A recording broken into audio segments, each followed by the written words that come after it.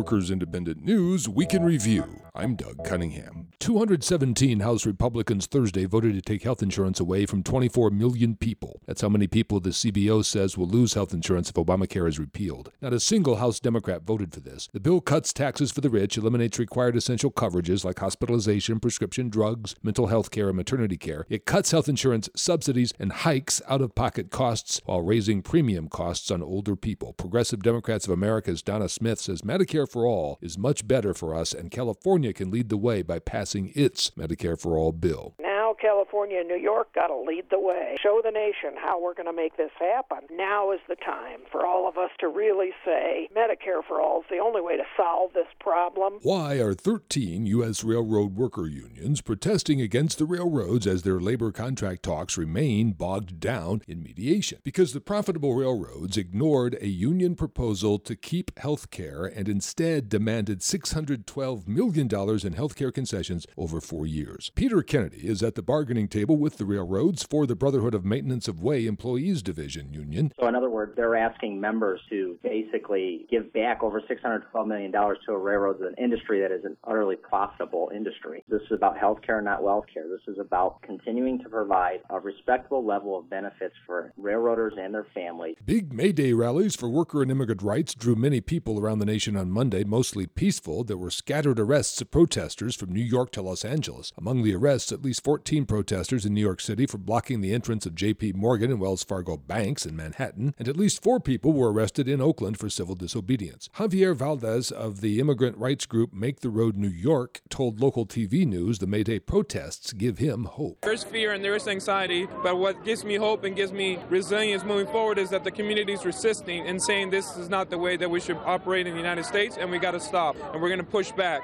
22,000 miners and their dependents have permanent funding for their health care in the 2017 Omnibus Appropriations Bill. United Mine Workers of America President Cecil Roberts says it's tremendous news and means these retired miners and their families will finally have the peace of mind about their future that has eluded them for years. The UMWA says there are 89,000 other retirees who need their pensions and health care preserved as well. RWDSU says workers at Bloomingdale's have ratified their first ever union contract that recognizes workers struggling with diminished wages from online sales. RWDSU President Stuart Applebaum. This contract was important because it recognizes for the first time that workers are struggling with diminished wages from online sales, and it does something about it. Workers Independent News provided by Diversified Media Enterprises. I'm Doug Cunningham.